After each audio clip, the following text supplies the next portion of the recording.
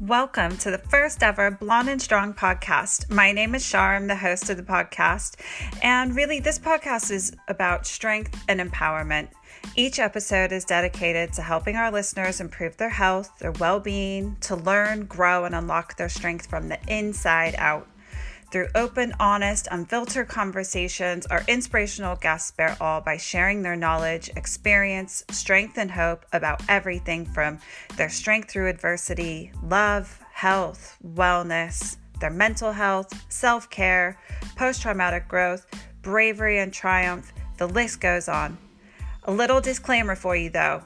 These episodes will contain explicit content. There will be swearing. There is a safe space here for people to be open, honest, raw, and powerful through their vulnerability without shame or judgment. No topic is off limits as long as it has the intention of empowering our listeners. Look, I'm no journalist. I'm not a podcaster. I really have no idea what the hell I'm doing. But I feel called to create this podcast, so I'm going to do it anyway, and I'm going to learn and grow as I go along, and I really hope you'll grow along with me. What I do know is that in my darkest times, it was the courage of others who were willing to bare their souls, share their knowledge, experiences, love, and guidance that gave me the strength to endure and grow into the woman that I am today. Without their bravery, honesty, and compassion, I wouldn't be alive, let alone recording this podcast, and of that, I'm certain.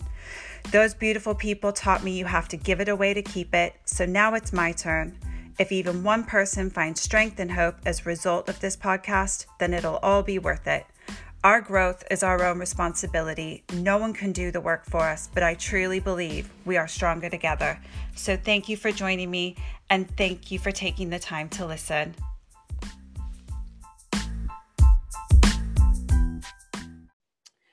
So, episode 1, we have the incredible Natalie Guyan. So I just want to welcome you to the Blonde and Strong podcast. For those listening, Natalie Guyan is a food and fitness mentor. She's an entrepreneur and multi-business owner, TEDx speaker, author, coach, transformation queen, becoming Shira, mother, half of the Guyan power couple, and all around badass, and I can't wait for you to meet her. So Natalie, welcome. Thank you. Okay, so just to ease you in gently, we're gonna play a little game of this or that. Okay. And this is just gonna help the listeners get to know you a little bit better before we get on to all the juicy bits. Okay, let's go. Ready? So just the first thing that comes to mind, don't overthink it, all right? Okay. Dogs or cats? Dogs. Phone call or text? Text. Beach or mountains? Mountains. I live in the most perfect mountain village in the world. Mountains. Coffee or tea? Unless it's like the Philippines, then I probably would go beach. Okay. I mean, just don't overthink it, though. Okay. Coffee or tea? Did you just tell me not to overthink something? No, it's this or that. So it's like one or the other, but like just the first thing that comes to mind. And to be fair, you do live in the most beautiful mountainous region next to the beach. So you have the best of both worlds. So I'll give you that. Yeah. So coffee or tea? Coffee. City or countryside? Countryside. Winter or summer? Summer. Connection or isolation? Really? I can't overthink these things? No. Do like a bit of solidarity, but connection is important to me. Okay. Bath or shower? I'm a dirty bitch. I like to swim in my own shit in a mag bath. Okay. See, I feel like everyone knows you better already. Okay, IQ or EQ? EQ. Love or money? Love. Depth or width? Like, honestly. Keep it clean. We are like 2 minutes into the first ever podcast. Gotta go for the girth. Width. Width. Okay. And would you rather be right or happy? Happy. Amazing. Okay. So now that we've had the little pleasantries out of the way and people have a better idea about who you are, I just want you I think to... the wit thing was a real giveaway. Everybody's going to know my deepest, darkest secrets from the wit thing. I mean, okay, so that question in particular, I threw it in. For me, the purpose of the question, which I know... Depth or width?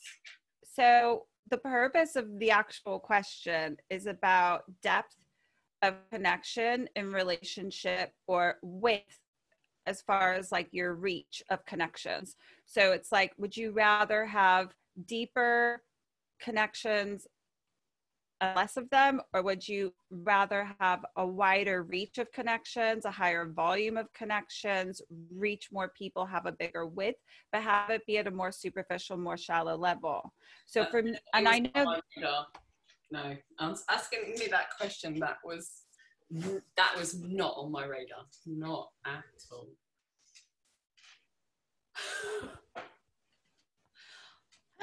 I know. I mean, I do feel like it's one of those little... And the importance of squatting. No? No. Of course. You definitely need big, wide thighs for that. But then with the squat, you need the depth as well. This is true. So, I mean, I feel like it's one of those red herring questions. I just know it's going to get some funny answers. I like to be minorly controversial, but the purpose of the question is actually quite a deep one. But I like that it kind of like throws people, because everyone I've asked the question to so far just goes, Say that you prefer it deep. Oh yeah, I'm a depth girl all the way. For sure. We're clear on that. Yeah. Okay. So now we're going to get serious and we're going to help people. Okay. Okay. All right, Nat. Well, again, thank you for joining us. And I just want you to tell everybody a little bit about who you are and what it is you're doing right now. Okay, so who am I? That's a very open question. I think I'm quite multi-faceted, but right now I'm focusing a lot on helping people to become the best version of themselves. Bit of a cheesy line to put that in, but I'm a big believer in empowering women. I like to think that I can help inspire, empower, and educate people through things that I've learned myself in my journey through food and through fitness. So at the moment, that's a big focus on mine, and I'm reaching out to people through different platforms trying to make it possible. Amazing. So like at the moment, it's the food and fitness mentorship that you're really focusing on, right? Yeah, I mean, over the last 3 years, there's been some personal developments for me in a professional capacity where I've been able to pass on from my own experience. And you can't really separate food from fitness in my opinion. So I do combine them very much together. I'm very passionate about those two elements and how it can enhance your health. And it's very rewarding for me to be able to pass that on to people. I enjoy connecting with people and helping them realise their own potential as well. So it's a big focus of mine at the moment. So you did mention there that your sort of driver for getting into this sort of a business to help people was through your own experiences. So maybe you could tell people a little bit about what your transformation journey was like, because for those of you that don't know Natalie, she has had the physical transformation of the century. I will post pictures of it because you won't believe it when you see it. It's one of those, that's not the same person. It is the same person. Maybe not in her mindset. Maybe her mindset's a little bit different, but honestly, it's the most incredible transformation. So maybe you can talk us through a little bit about that, Natalie. Take us back to your past and explain to everybody where you came from. Okay, so if we look at the physical transformation, and I'm not sure if you're sharing the picture here at this moment, when you look at a physical transformation like this, and I'm going to take it back, it's very easy, as you say, to say, well, that's not the same person, or how long did that take, or how much did that person lose? And through the last few years, I really thought of actually what I've gained in this journey. So if I can go through my physical transformation, first of all, because for want of a better word, I never realised where I was when I started.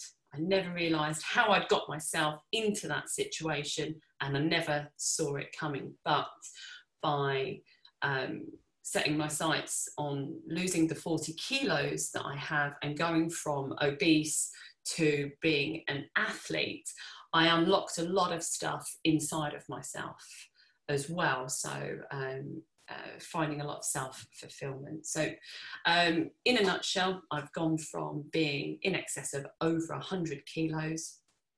The photo was taken when my eldest daughter was 6 months old. I didn't see myself as I appear in that photo. I had no real recollection of how much weight I'd gained. I think I can safely say I suffered with body dysmorphia. When you gradually gain weight, as I had done, you don't see it coming, you don't recognise those changes. So when you're looking in the mirror at the same person every day, you don't see it.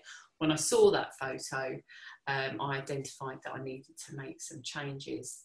And over the last, what is that now, 12 years, over the last 12 years, I have done every single diet under the sun. You name it, I've done it. Whether it be the cabbage soup diet, I've done slim patches, I've done Weight Watchers, Slimming World, Slim Fast, I've counted calories, I've done Dukan, I've done Atkins, I've done other forms of ketosis. And it's led me around to where I am now with a much better understanding of what really does work.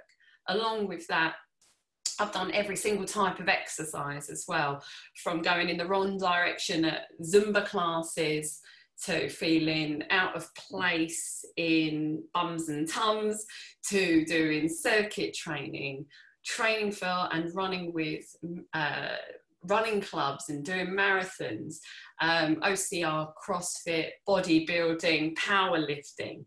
I've done a little bit of everything, and everything along the way has really helped me discover what I like most, what I enjoy, and how to sustain both my fitness and my health through food going forward. Does that make sense?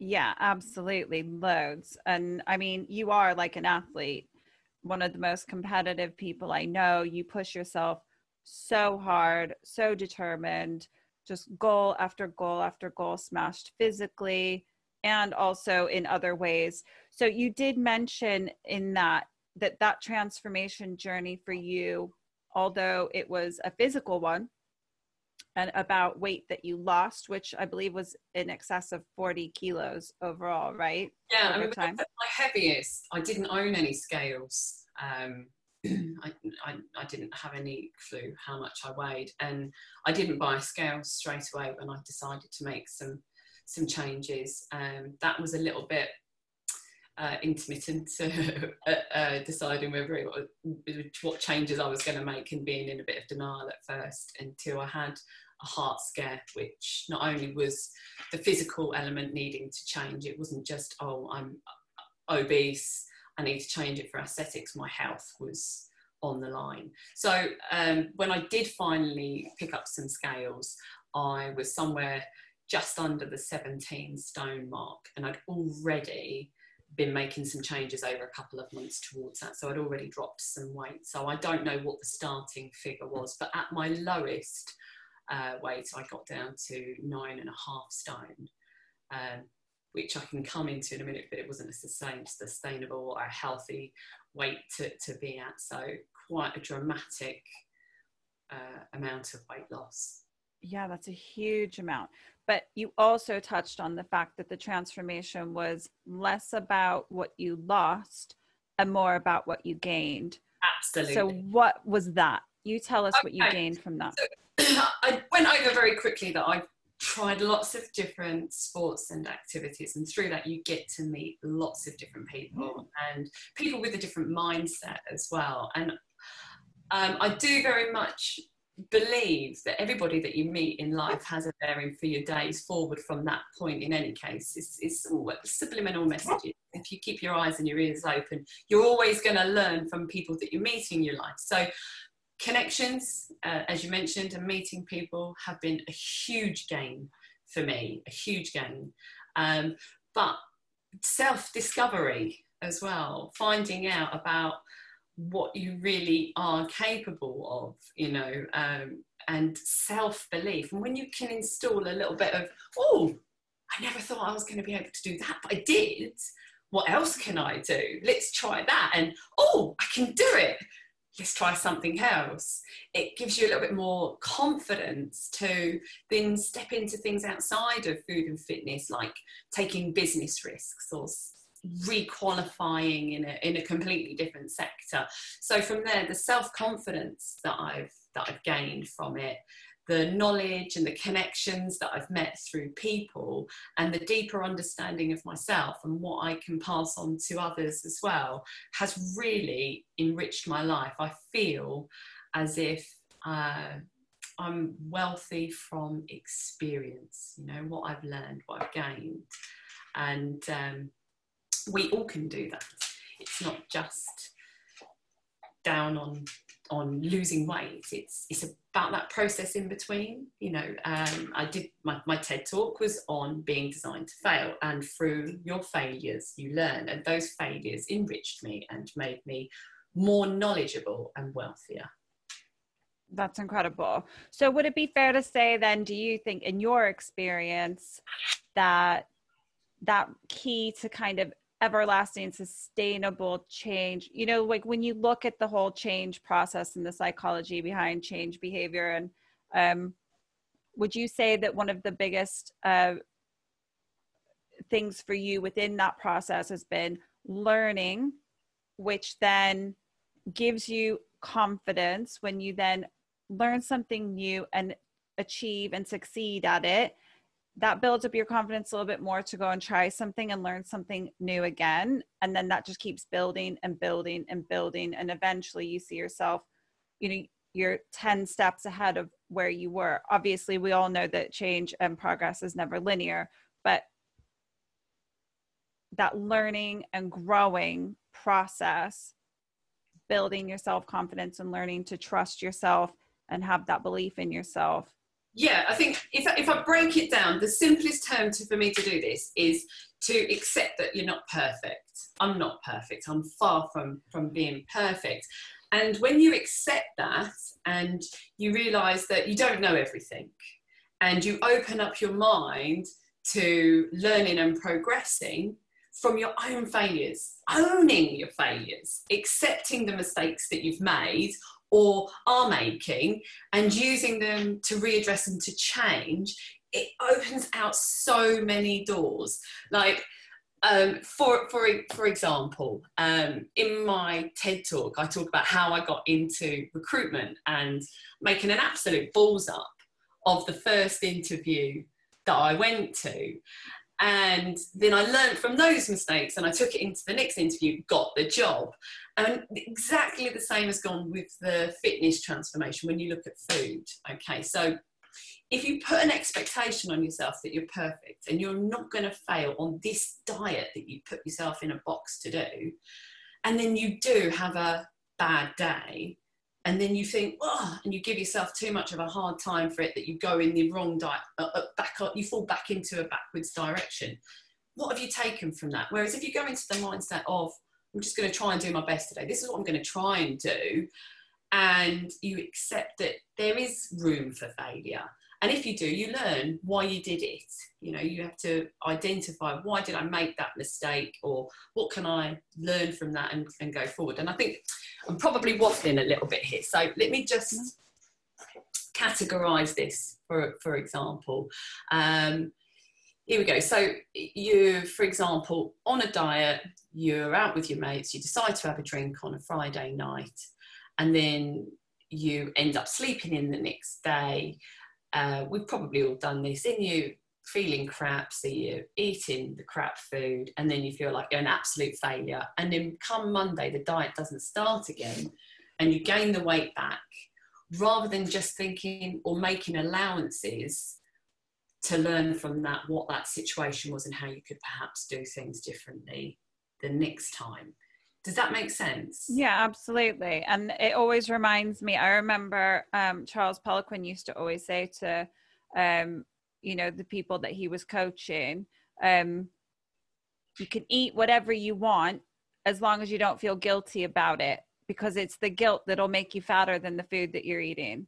The guilt that you put on yourself is such a stressor in the body, mentally and physically, that it'll stop you from losing fat and achieving your goal anyway. So like, eat it and be happy about it, or don't eat it and whatever, learn from your mistake.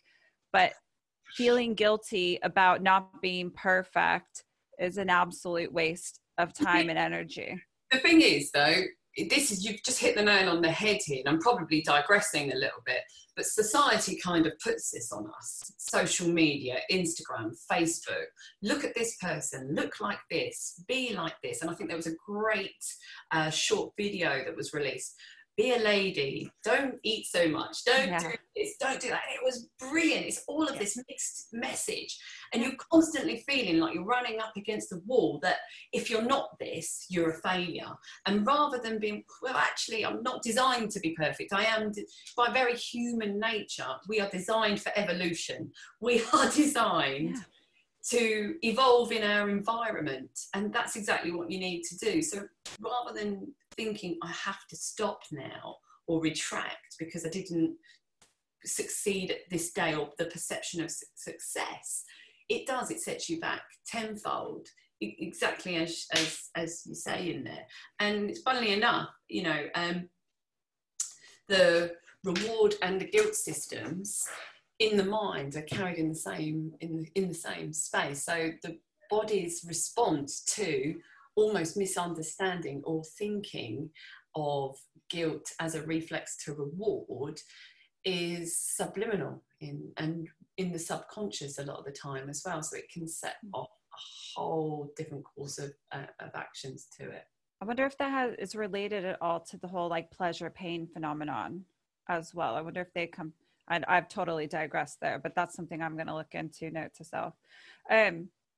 No, I completely agree with you. For me, the phrase perfectly imperfect, either way. I mean, I use it all the time. Perfectly imperfect. We are perfect just as we are. We are perfectly imperfect and exactly where we're supposed to be at any given moment to learn the biggest lessons we can and become the best versions of ourselves all the times. I believe it's just up to us to be aware of those and look out for those and learn from them, as opposed to punishing ourselves for it. And exactly like what you were saying about getting curious, as we get older, when we were children, when we were little kids, we didn't know anything, and we approached everything with this curiosity and excitement and mischievous nature. Like we were interested in how things worked, and we wanted to figure them out, and we would try. I mean, think about when you were crawling or you were walking or you were like, oh, fire, what's that? You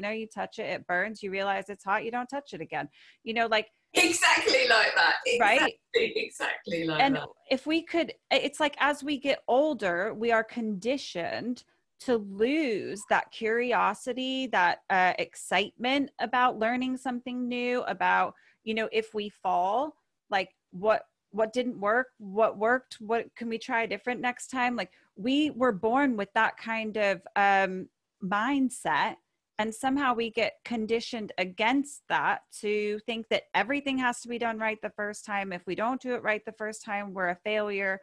And then we hold ourselves back. It's one of the biggest lessons I've learned. I mean, this is my first ever podcast. I have no fucking clue what I'm doing at all. right? Let's make that very clear. I'm doing this all by myself. I haven't got a producer or a team of tech people who are going to edit this for me. I'm going to wing it. I'm going to figure it out by myself. Is this this first podcast going to be perfect? Hell no, it's not, but I'm going to learn. Like, we've already tried recording this once before. Like, full disclosure, it didn't work out very well. So we're doing it again. But like, we could have the failure. You have to make room for failure. And it's you know, by the way, our very nature of reproduction, we are a progressed version of our parents, even, you know, we are an evolution of our parents. So it's the very design. But society at the moment inflicts this belief on people that if there's an imperfection, filters. You know, look at that for an example.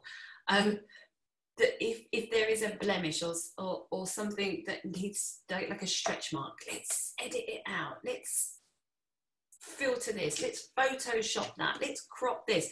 And it's bullshit, because life isn't like that, and it just ends up making you feel less worthy. Whereas if you actually just take a moment to go, all right, okay, now this is who I am, but I want to feel a different one. I want to be able to achieve this, or I want to be able to do that. That's great. But, you know, take it easy on yourself. There's going to be a learning journey. You need to take what you can from the journey in the day. So, okay, you're working towards something, and what do you get back from the day that you put in? What did you get from it? What did you take from it? That's the enriching part. That's what's making you a better version of yourself. What you actually learn from the day, not whether you end the day with an A star.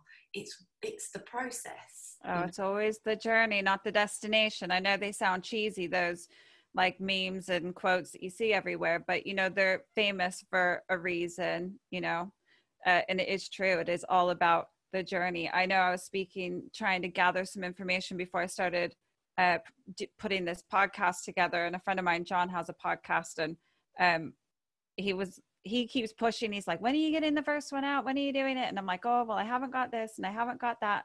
And he just sent me a message. He went, you're not the fucking BBC, man. Get it done. Get it out. Nobody cares. You know, like, and it's so true. It's so true.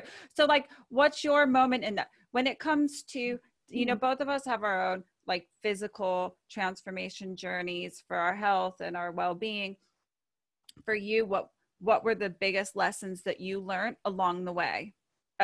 As far as making those mistakes, having those failures, what are the things that stuck with you and really helped you get to where you wanted to be long term? Right now, when I reflect on that question, it is about looking within yourself and looking at the answers within yourself, because your journey and my journey are two completely different journeys.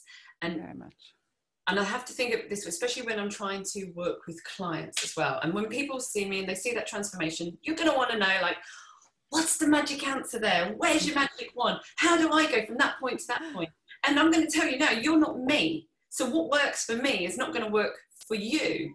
You need to really look at yourself, and you need to break yourself down and look at who you are and what your limiting factors are and what you like in life, what you like doing, what you enjoy, what kind of food do you like, what kind of activity do you like? Do you like training on your own? Do you like being in a group? You need to think about yourself as a unique individual. And the key thing that I've learned is, for all my imperfections, which I'm perfectly happy with, I'm not perfect, you know, but that's okay, because I'm me. And within me, I know what I like and what I dislike and what works for me. And if I try and do what works for you, I'm not going to be happy, because they're your likes. So the biggest thing that I've worked with is actually doing what I like and eating the food that I like. For example, just make a few small adjustments. I don't need to eat someone else's diet. You know, it's very important to look within yourself. And if you don't mind me just taking back for a minute here, right? So, okay, before I was a food and fitness mentor, it's well known, I run a recruitment business with my husband. And I do value myself on my consultancy approach. And again, this sounds a little bit cheesy, so bear with me a second and I'll just explain this to you. So what do I mean by a consultancy approach? So when I got my second job in recruitment, because the first company I worked for was a bit of a, well, they were giving me, someone with no experience, an opportunity. Grateful for that, then progressed myself. And I was given the opportunity to work for a company called Hill McGlynn. And they were the second largest recruitment company in the construction industry. Now, these guys were like the elite. These guys, super, super polished. They only employed recruitment consultants that had a degree and a specialism in the area that they recruited for. Now, I managed to wingle my way, for want of a better word, I blagged my way through the interview, right? So I got into the interview, I'm there, managed to hit it off with the guys, got the job. But the thing is, this is like now, I'm working for a recruitment company, we're talking 15 years ago. So your experience now of a recruitment consultant is probably that of a second-hand car salesman, for example. Back then, working for them, it was like this. I was not allowed to go and see a client or interview a candidate unless I was accompanied by a senior consultant within the business. And I had to do that for 6 months. And for me to be able to go and see a client or interview a candidate on my own, I had to sit exams, assessment exams, for how to correctly interview a client, and then you would have to write up notes so that you fully understood that business as if you worked for them. And the same with interviewing a candidate.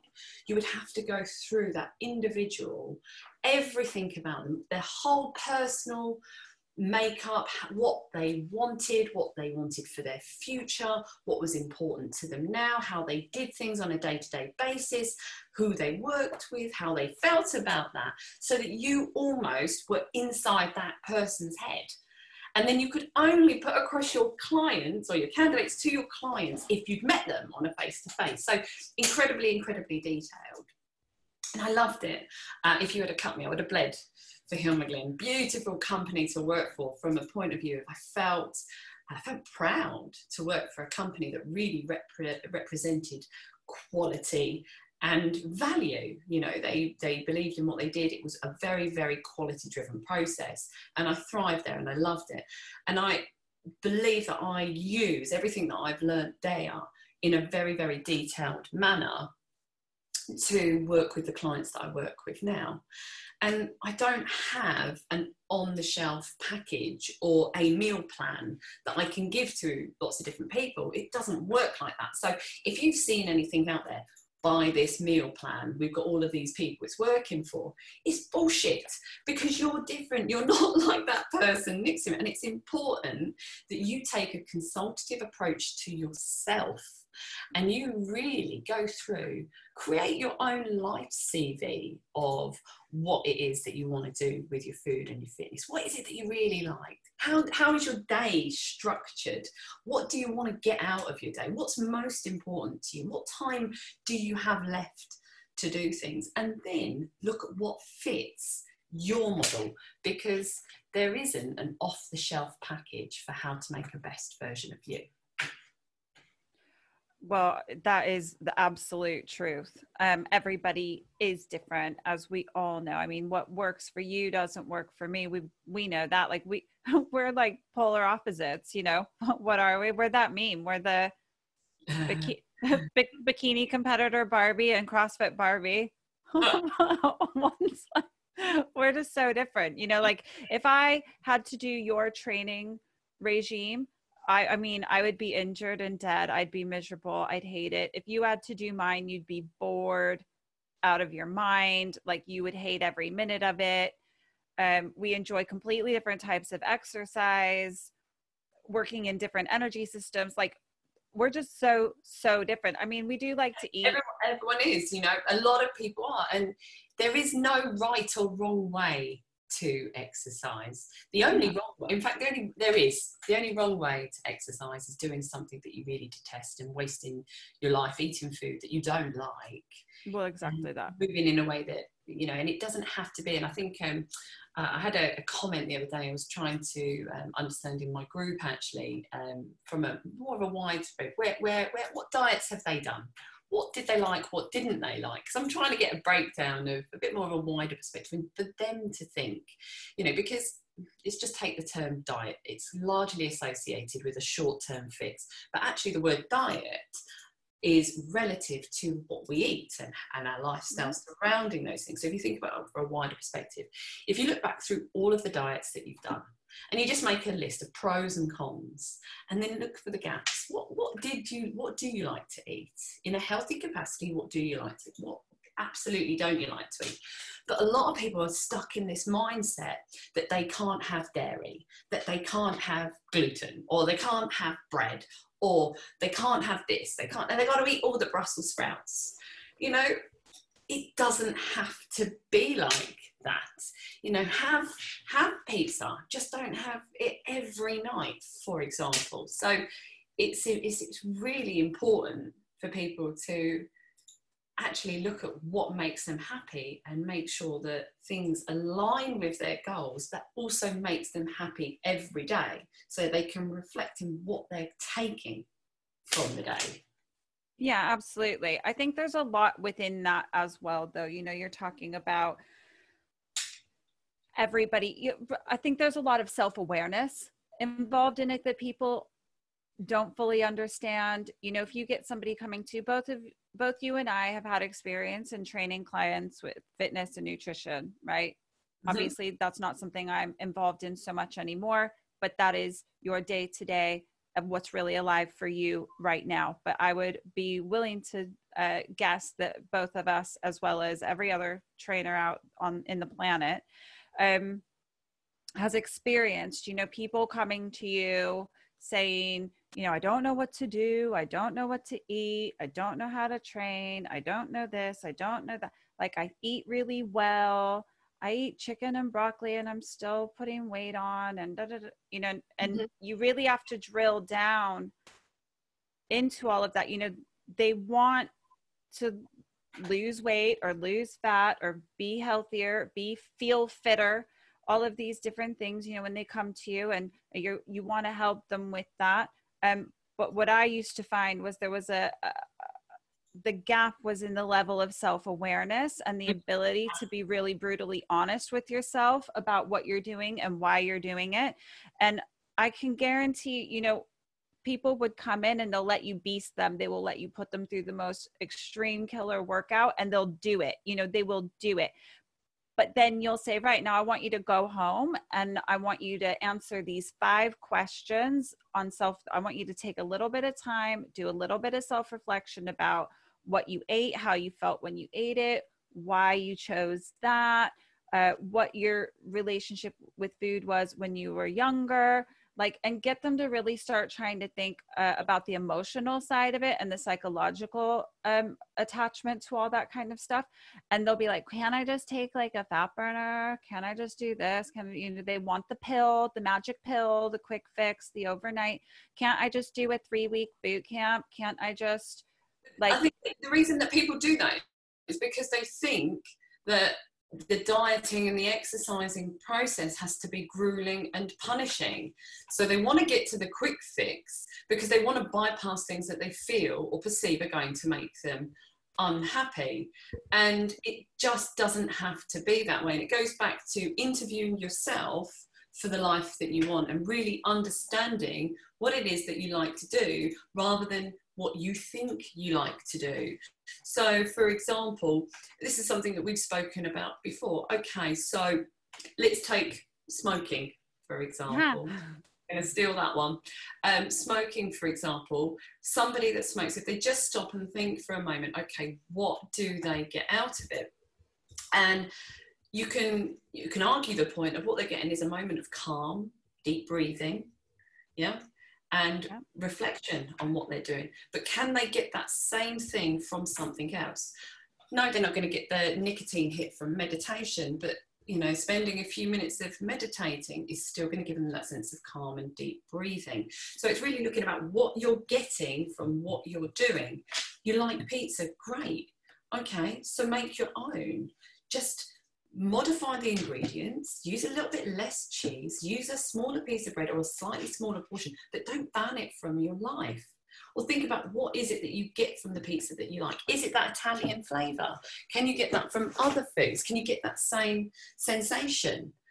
Actually break it down to what you do like about what it is that you're doing. I don't like running. Okay, why is that? Why don't you like running? Break it down to what it is that you don't like about it, and swap it for something that you do like. You don't. Most people feel like they need to lose weight, and I've done this as well.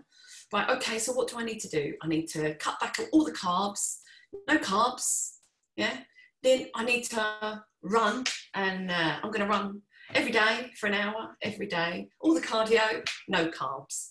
And then all of a sudden you see that the weight has rescinded off the scale because your body is emptied of water and you're drastically losing muscle mass. You feel tired, shitty and fatigued. No, you're not eating carbs, so you feel miserable about that. You're having to go and run and it's boring the shit out of you doing the same loop every day. No wonder you want a pill to skip that process. But what if you went for a walk, or you changed it up and played with your kids, and you didn't reduce all of the carbs from your diet? You just made adjustments to all of the portions throughout the day and ate in a bit more of a balanced capacity and enjoyed what you did every day. Then it wouldn't be such a grueling task and you wouldn't be looking for the magic pill.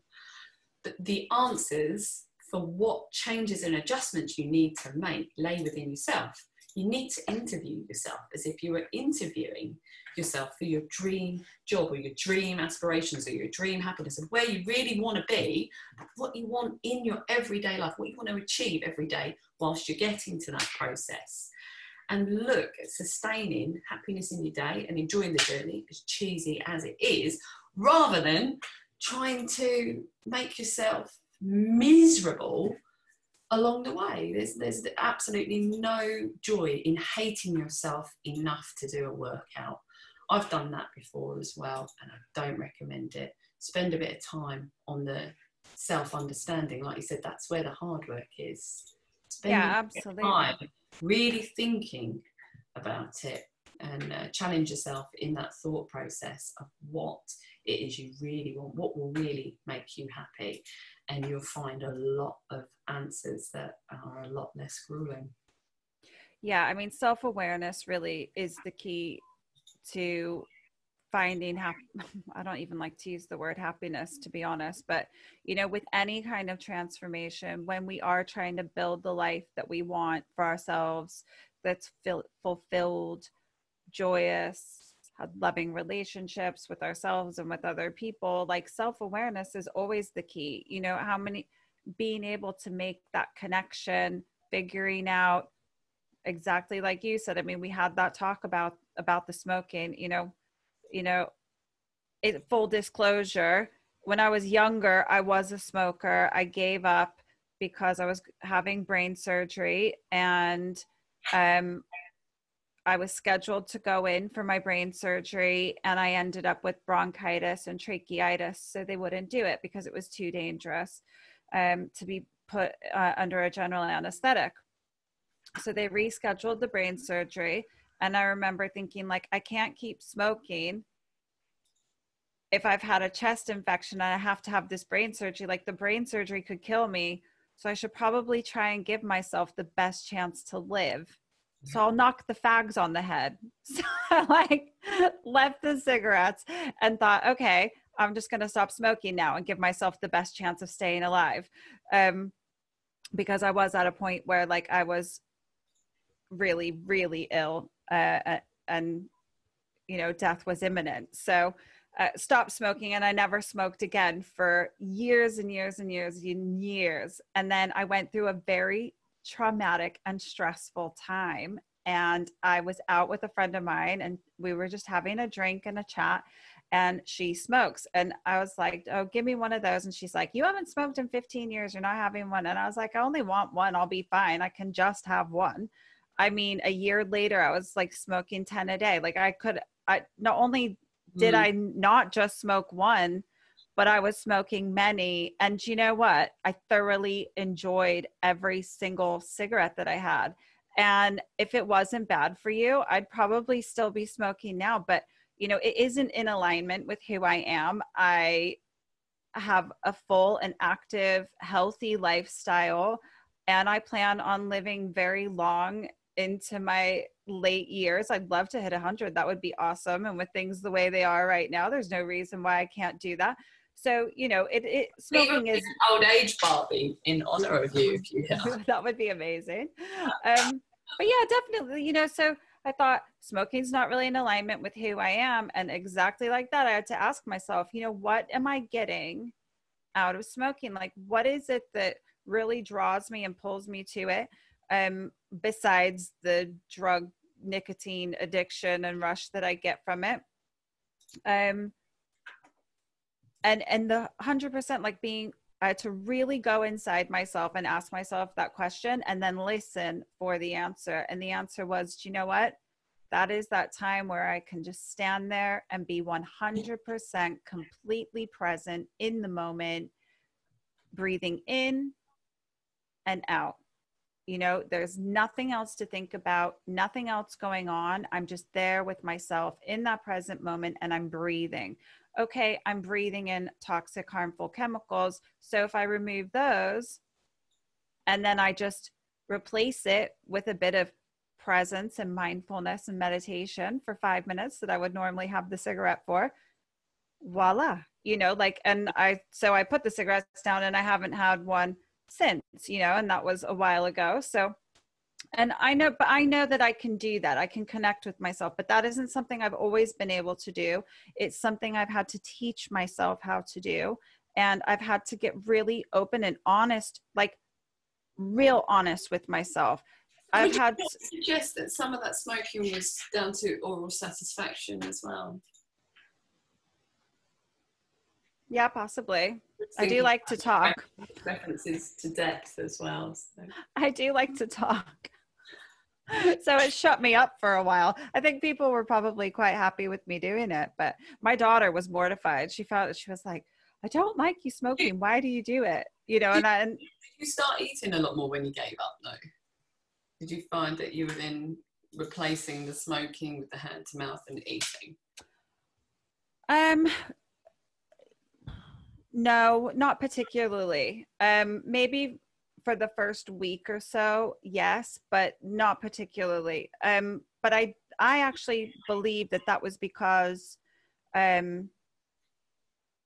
instead of having a cigarette, I was taking a moment to have like a mindful moment and get very present and connect with myself and almost do like a 5-minute meditation. You're not hungry in that moment. You know, if you're fully... I smoked from the age of 12 to 26. Yeah. We're so dirty. You know, I can relate to the whole smoking thing. You know, it's one of those ones, but like now, the smell of it repulses. Oh no, I mean it's disgusting. It is disgusting. I gave up. It definitely was a contributing factor to my weight gain. I ate more. I mean, I had orange fingers where I just used to eat satsumas all the time. At least it was from eating satsumas. If I ever had orange fingers, it would be eating like Cheetos. I didn't get fat from eating satsumas. It was like double whoppers and double fries that was going down with the satsumas. I got overweight because I ate too much. I drank too much, and I was oblivious to what I was putting in my mouth. But definitely giving up smoking was a contributing factor to wanting that constant hand to mouth action. No, I understand that. I do understand that. I definitely chewed a few pens. And although I'm not one for chewing gum, but I did buy packs of gum, like just for the first week to kind of like, it was almost like a just in case. I was trying to give myself something that if I felt the urge, I could go to that if I wanted to. I'm actually quite lucky. I know not everybody is like this. I have quite an addictive personality about stuff, but I can also drop things as fast as I pick them up. And I actually think that that's, again, like, just, I feel like that's the reverse side of the coin of addictive personality, is that you can pick stuff up and drop it real fast. Like, the second I decide I'm done with it, I'm done with it. Maybe it's like that whole, people who have like OCD about things being clean, they're the same people that turn into hoarders. It's that black or white, all in, all out, all white or all shite, like whatever. But as we're talking about that, and that concept of real self-awareness, and really working on building that relationship up with yourself, because that is always going to be the key. Yes, we need to educate ourselves, as well as I do, educating yourself about food and about nutrition, how the body works, how we can become friends with our bodies and work together. That's where the magic happens, when we get that real higher level of self-awareness in those situations. But we touched before on that concept of body dysmorphia. You were saying that when you were at your absolute biggest and your heaviest, you had no idea that that's the size that you were. No. And, no, I just didn't. I didn't at all. A couple of examples I can give for that, really. I went into a shop with my sister, and I'd gone from being a size 12 to 14 to, I picked up a size 16 jacket, couldn't get my arm in it, not even the 18, and like I put the 22 on, and I was like 27 years old, and I was like wearing skirts because I couldn't fit into jeans. But it was not in my head. I was thinking, these shops are making clothes too small, and my clothes must be shrinking in the washing machine. I looked exactly the same in the mirror. It wasn't until I saw that photo and my eyes nearly popped out of my head when I saw that photo. I was like, who the fuck is that? Because that is not me. And I was like, due to be getting married. And I was like, I am not going to be a plus size bride. That is not who I want to be on my wedding day. And the thing is like, this is going to sound as if I'm kind of, contradicting myself, but I'm not, so stay with me here. When I was on that rock, I felt like, oh yes, look at me sat on a rock and feeling all good about myself. And one of the questions that I do ask myself as well, where I was oblivious to this weight that I'd gained until I saw that photo, was I truly happy, or was this a warped perception of happiness? Because in the same light, I was eating a lot for fulfilling happiness. I was very hungry all the time. I was eating a lot anyway. But as I mentioned and I touched on before, I had a heart scare. So for as happy as I may have thought I was, or not quite realising I was unhappy, because it was supposedly a bit subliminal, my health was on the line. So I hadn't got to a point where I was like, oh, gaining a few extra pounds, that's not good for my health. It was beyond that. I was having sharp pains. I was admitted to hospital, and I had a nurse who was giving me a hard time about how much I weighed and having such a young baby. Really quite ferocious with me. I thought she was an utter bitch, but I guess now she was trying to give me a wake-up call. But, there's that one thing of thinking you're happy, but perhaps not really realising or knowing what real happiness is in a true sense. You asked as well, money or happiness. I had a bank full of money. Maybe I perceived that to be happiness, or added to happiness. But what I will tell you now is, knowing the life that I live now, knowing what I've done every day since then, I was not happy.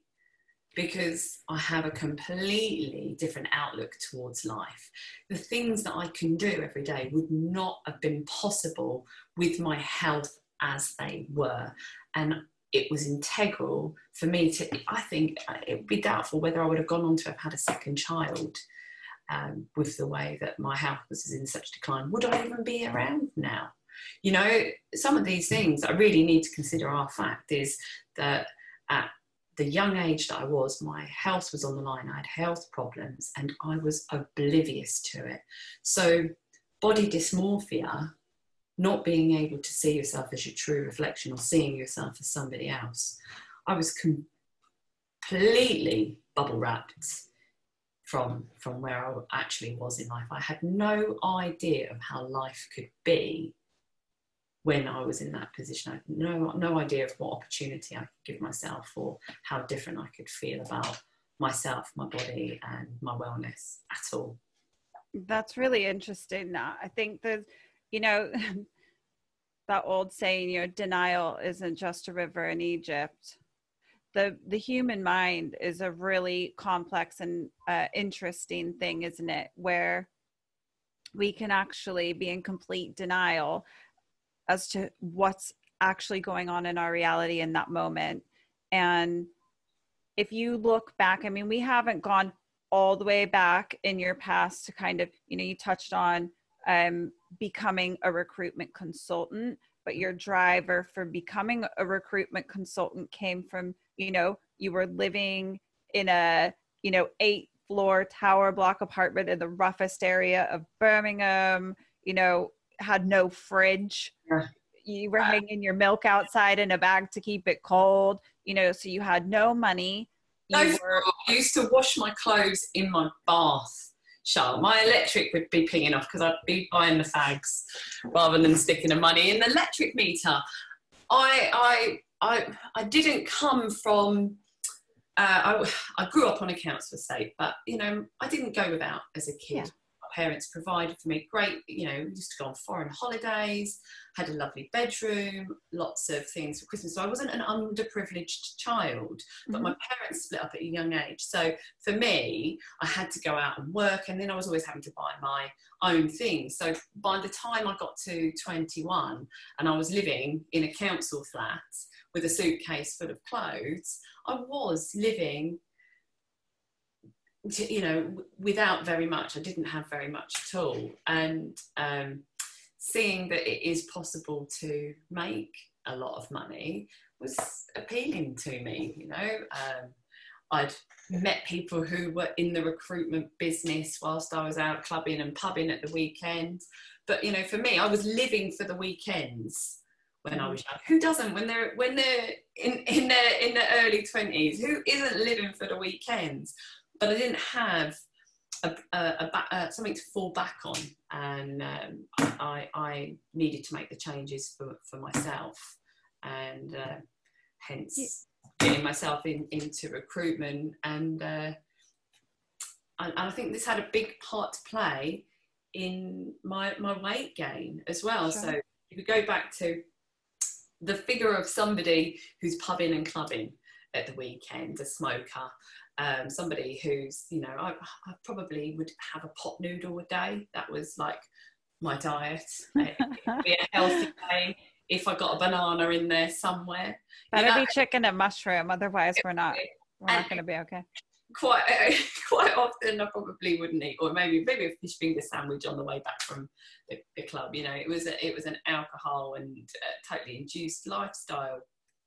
But there came a point where that wasn't the life that I wanted, and I set my sights on recruitment, and I got into that life. So very quickly I changed then, and I'm in a sedentary life where I'm the first person in the office. I don't take a lunch break. I'm the last person to leave, entertaining clients in the evening, sat at my desk eating, sometimes procrastinating about what I should be doing and eating more, and giving up smoking. So, you know, these things accumulated to my weight gain over a number of years. We don't wake up one day having not eaten a salad and put on 5 or 6 stone. It just doesn't work that way. And in the same way, you can't lose the weight by having one salad either. It's an accumulation, and you don't see it coming when it comes like that. But your lifestyle, the way my lifestyle had changed, from one into the other.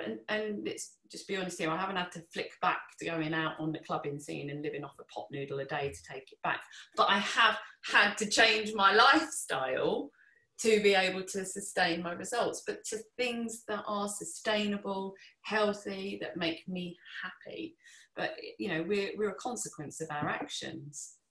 Yeah, absolutely. But I'm just thinking, like, you know, if you've gone from living a life where you're having to like eke by, you know, struggling for money and using what little money you had to like go out and have fun and kind of, you know, do things that were less responsible and all of that kind of stuff, to then being like, do you know what? I don't want to live this life anymore. I want money and security and success. And, you know, you're a very driven person. You always have been. Like the way that you've gone in and gotten your jobs and become such a success in the recruitment industry and now in the fitness industry. But when you went into that world, you know, I asked you the question, love or money, and you said love.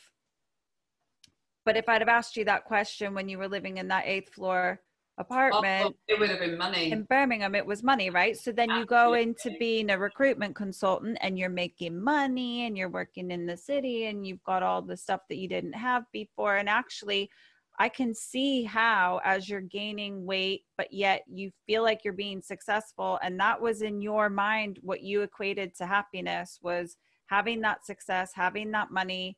You know, it's a bit of a disconnect from maybe who you truly are deep down, but in that time, it was what you valued as successful and important. It's what held importance in your life, and that's what you work towards. So I can understand that and how your mind could have tricked you into believing it was like a false happiness, you know? This is the thing as well. It's like our perception of happiness. And I said this in the TED Talk as well, so I'm going to say it again here, I hope you don't mind, Char. No. But I did sort of quote that it doesn't matter how much money you have in your bank account. Now, I'm saying this as somebody who has had no food in their fridge, freezer, like I said, all these things, hanging the milk out, blah, blah, blah, blah, blah. And I've waited for the clock to strike midnight to walk because I didn't have a car across derelict wasteland in Ladywood. Please look up Ladywood, how rough that place is. I lived in Canterbury Tower and I've walked across there to the Tesco's because I hadn't eaten for 2 days and been waiting for my salary to drop to go and buy food. So yeah, absolutely. You asked me that question back then and my driver would have been money. But then I come from a situation where the recruitment business has had a turnover of 7 figures and I've been on the other side of the coin. And I tell you now, the money in your bank account does not make a difference on who you are. It's what you do with your day. And if you are not happy in the process of putting that money in your bank account, the money in your bank account will not make you happy. So you could think of a diet a little bit like a job, okay? So it's very, very much the same. If you went to work and we spend 8 hours a day working, 80% of our life is designated to employment. So if you want to spend 80% of your life doing something that does not make you happy, it is irrelevant how much money you're going to earn at the end of it, because none of that matters. None of it matters. And it's exactly the same when you're setting your sights on a diet or trying to achieve some kind of fitness goal. If you don't enjoy the process, that end game or setting a destination is going to be so short-lived because you've not enjoyed the process to get there. Whereas if you think about the process and enjoying what you're putting into it in the everyday moment and forget about an end line, then you've succeeded anyway, because you're working towards a sustainable lifestyle every single day. Does that make sense? Yeah, absolutely. So for people listening in, if there's people who are, you know, on their own a transformation journey, whether that's if they're trying to get stronger, fitter, healthier, lose weight, lose fat, you know, put muscle on. What I mean, we all have our own goals. People who are struggling with their food, I think we've already established that you have to do some real internal work.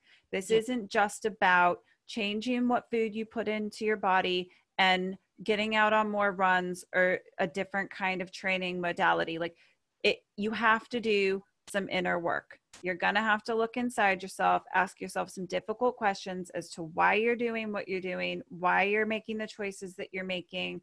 Do you have some unresolved things like some emotional attachments to your food and your eating? And then maybe get some answers, and some help and support with that. However, all of that aside, if someone was coming to you and, there's people listening, can you give them some real, like a tangible approach, something that's really practical, what they could start doing tomorrow as far as sitting down and taking that personal consultancy approach to their own lives to start making positive changes? Absolutely. So whether you are halfway along your journey, whether you think you know it all, or whether you're just starting out, it never hurts to make a note of what you're doing at the moment. So just stop and just reflect. Okay, what does my current routine look like? Let's just have a little look at my current routine and what do I enjoy about that routine? Why do I do it? Like you said, the why is so important. Why do we do the things that we do? Okay, so have a little look through it. And if there are things that you're doing that really serve you no purpose, that you're not enjoying, ask yourself why you're doing them. And think about what you could be doing instead. So really just have a little look at yourself. Write it down. Imagine like a school timetable, if you like. What time do you get up in the morning? What do you do when you get up? And be honest, because the only person you'd be lying to is yourself. But, what do you eat? And then what are you doing? Have a little look at how long you're going without food throughout the day. Or if there are things that are causing you stress and how you react to those things that are causing you stress and how can you change your reaction to them, or how can you change your response, or if they can be removed or changed in what you're doing. Really have a think about it, and not just exercise and food, but think about your job, what you're doing with the kids, your sleep routine, all of these things, and then plan ahead. Just plan a day ahead. And think of it like, and this is something that I learned at recruitment, the Moscow method, doing your must, shoulds, coulds. Every day this company would make us, with our day planner, we had a lovely Hill McGlynn day planner, all binded, it was beautiful, leather, all of that. And we would have to, because we'd have to make 100 calls a day. How are you going to make 100 calls a day? Well, you'd have to break it down to where you were going to make those calls. So you would have to have a list of roles that you were going to be phoning people about, or where you were going to collect those candidates' details from, how you were going to get referrals. You would have to intricately plan out your day. And I use this when I try and plan ahead now, a bit of a creature of habit, and I believe this is integral to making things happen, especially when you have a busy life. You need to make sure that you know when you're going to do something if you want to do it. And if it's not that important, reschedule it for another day. So anyway, think about what must you be doing. So things like you must be doing are your work commitments, anything that's absolutely essential or integral, put those down. Think about how much time you're going to allocate to these things. And then think about what you should be doing or what else you could be doing. Focus on the positives. Quite often, what we're trying to do is cram somebody else's ideal into our already very busy life without any idea or forethought on how we're going to do that. You kind of, I don't know, you've taken on this new diet, looks great, I've seen the results for it, I'm going to do that, and I'm going to do this great fitness plan that goes with it. But already, you're absolutely rammed with your daily commitments. And you've got no idea how you're going to fit this in. So you try and do it anyway, and then you end up feeling like a failure because you're not achieving it, so you forget about it, and then you move on to something else. And this is where the unhappiness comes from. Whereas if you know you've got a busy day coming up, you're back to back on that day, you've got some really important things to do, what other time do you have available? Is it important that maybe that's a rest day? that you change your rest days around and you rearrange them. Look for the gaps. Or, okay, have I got something that's planned in tomorrow that could perhaps wait until another day? And just take it each day as it comes and plan ahead, and make sure the things that you want to do, the things that you enjoy doing, are in that day. You know, whether that's a phone call or a meal that you want to prepare or cook, anything that you enjoy doing that makes you feel happy, make sure that that's included in your day and that you make time for that as well. But if you review your habits, understand yourself and what it is you do, why you do it, and then you put a bit of forethought into what you want to be doing the next day, you'll have a much greater chance of success. And even if you don't nail everything on your list, it doesn't matter. You can try again the next day. Don't be so hard on yourself. Leave yourself some room for progress for the next day. You know, it's just as simple as that. Absolutely. And whatever you do, that's great advice, Natalie. I love that approach. And I do think that being able to plan and put some forethought into things is definitely the way forward for achieving success in whatever goal you're trying to reach. I think it's really important, as well as a bit of a side note, to not compare yourself to anybody else throughout that process. Mm-hmm. You know, especially if, you know, someone's like, oh, let's try this diet, or let's try this exercise regime over the next 30 days or whatever. And that's fine. It's always actually a lot of people, that community feel and that group approach to things very often helps motivate people to push together and support one another and have people to be accountable to and all of that. So it often works really, really well. But don't compare yourself to anybody else, because what works for you isn't going to work for them, and what works for them isn't going to work for you. Being afraid to fail and comparing yourself are going to be the two, you know, killers of authenticity and truth of who you are. So absolutely. And, you know, in recruitment, I worked a vertical market, and that means that you very much have the same skill set of candidates, you know, and in recruitment, when you've got the same skill set of candidates, their qualifications are a given, because they've gone away and they've got this qualification. What grade they may have got from is a variable. But one of the things that's really important when you're trying to establish a new role for an individual, or you're finding an individual for a company, comes into their personality as well, and who you're looking for them to be going to work with. Are they going to get on? You know, in this vertical market, their qualifications are a given, and the things that stand out are the individual drivers. Does that person want to work on a particular type of project? Have they got a particular type of personality? Is it a big team or a small team that's suitable for them? What about the distance that they need to drive to work? These are things that we probably think about for ourselves when we're thinking of a new job, you know, in the capacity of what you want to do.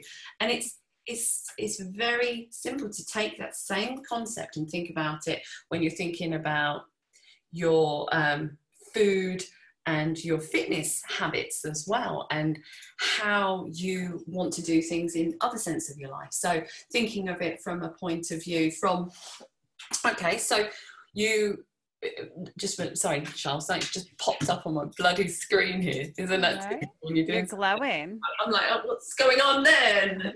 Boom.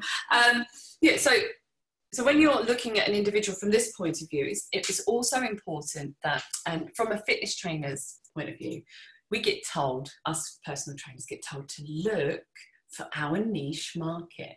We get told to look at who we should be representing. And the thing is as well, within that niche market, for example, the majority of people that tend to relate to me are people just like me, moms or working women. I do have a number of male clients as well, but I tend to have quite a proportion of people that are female and have already had children, and not one of those are the same.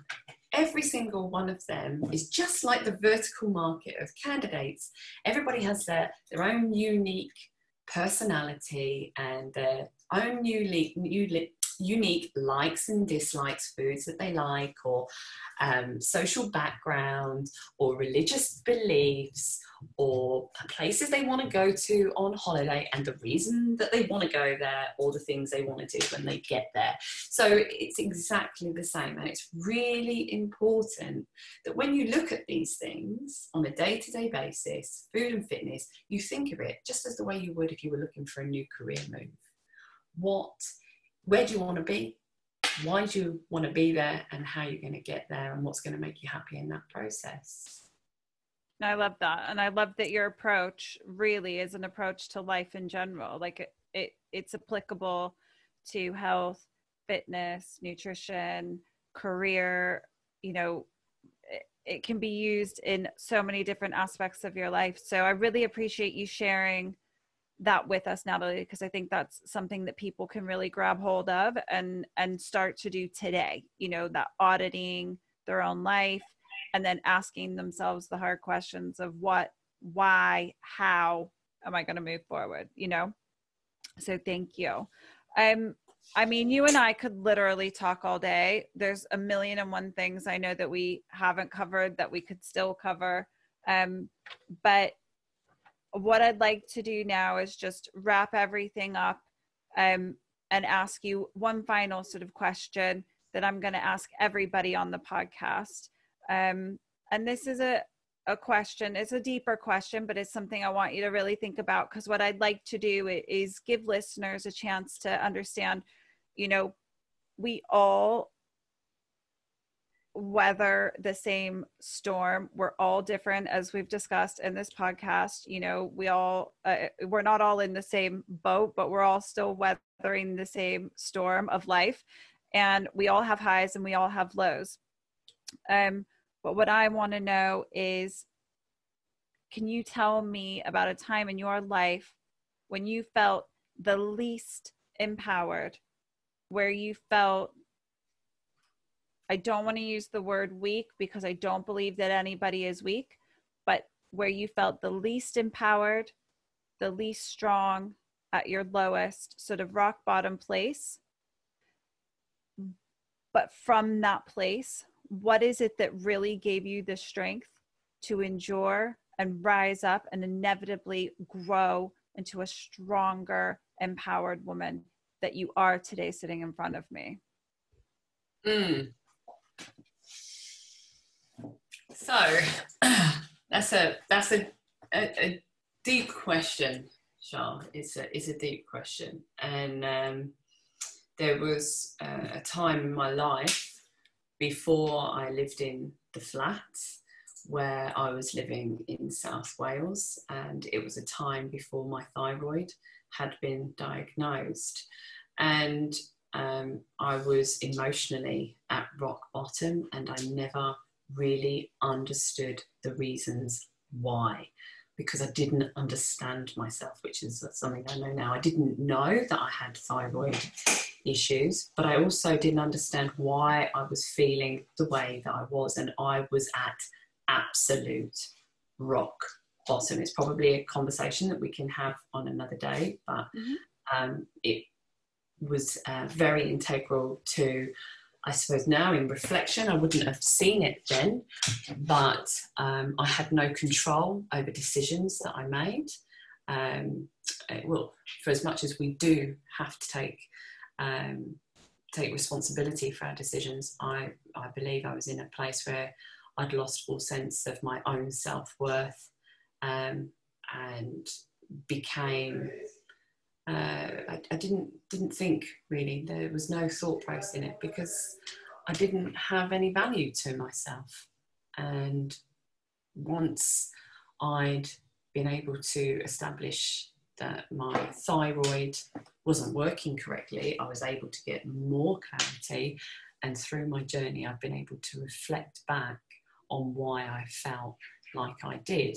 But most importantly, not understanding yourself or giving yourself the time to really reflect on who you are leaves you more vulnerable to making decisions that you can later on regret or feel like you've got no way out. Yeah, I mean, that resonates a lot with me, Natalie. I'm sure a lot of people have been in that position where they've just felt so low, worthless, valueless, and they don't know why, and they don't know how to get out of it. And I know I've had my own experience on a couple of occasions where I've sort of felt like I don't want to live in this life anymore. It wasn't that I wanted to die, but I didn't want my life. I didn't want to wake up tomorrow and still be living the life that I had structured around me. It wasn't for me anymore, and I couldn't see a way out, and I didn't know how I was ever going to get out of it. And I'm sure that there's millions of people in the world who've experienced that exact same thing. I know for me to come out of that, whenever I've had that feeling, I always have some weird little, it's going to sound a bit fluffy, but I always have some weird little moment of almost like spiritual clarity of like, do you know what? It's going to be okay.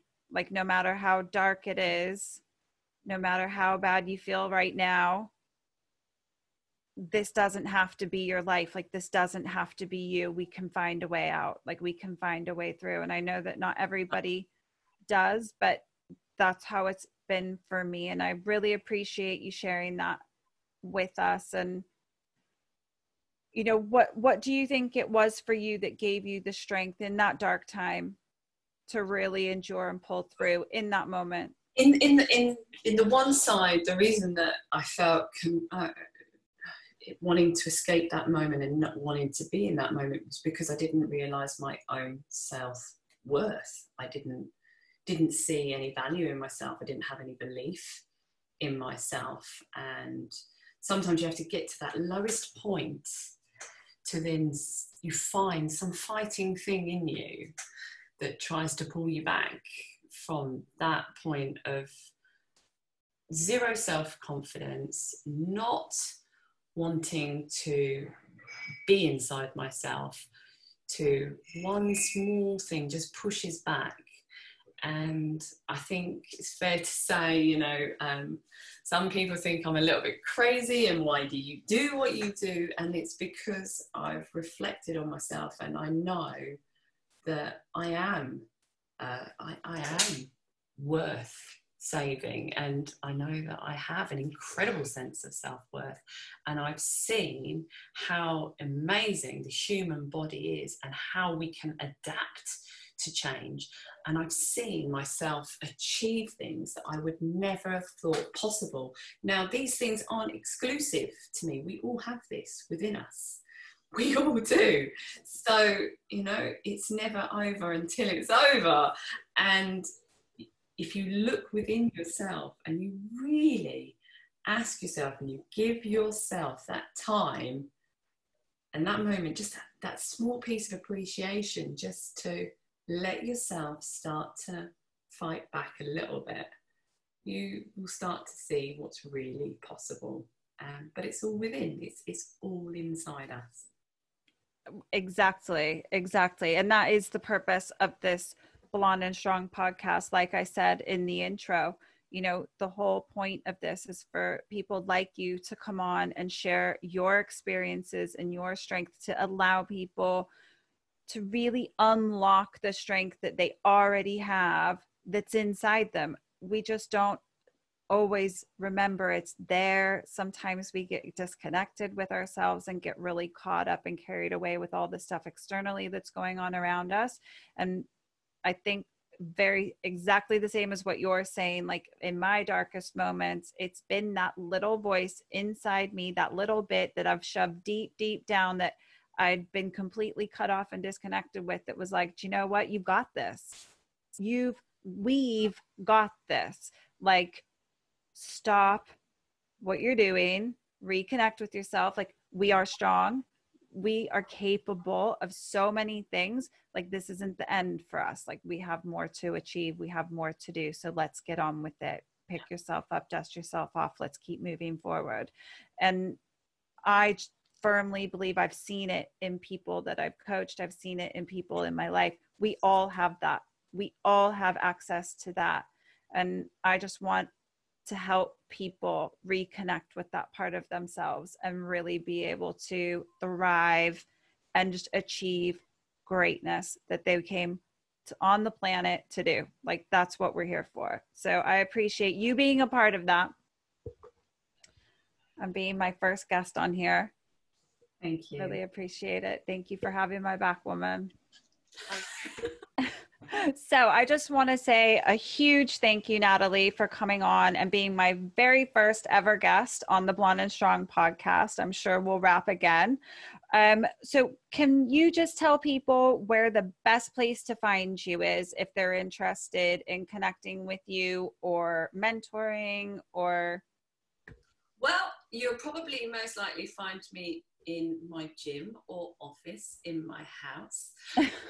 I don't think they can come there though. But if you want to reach out to me, you can hit my Instagram, send me a message. No questions are too small.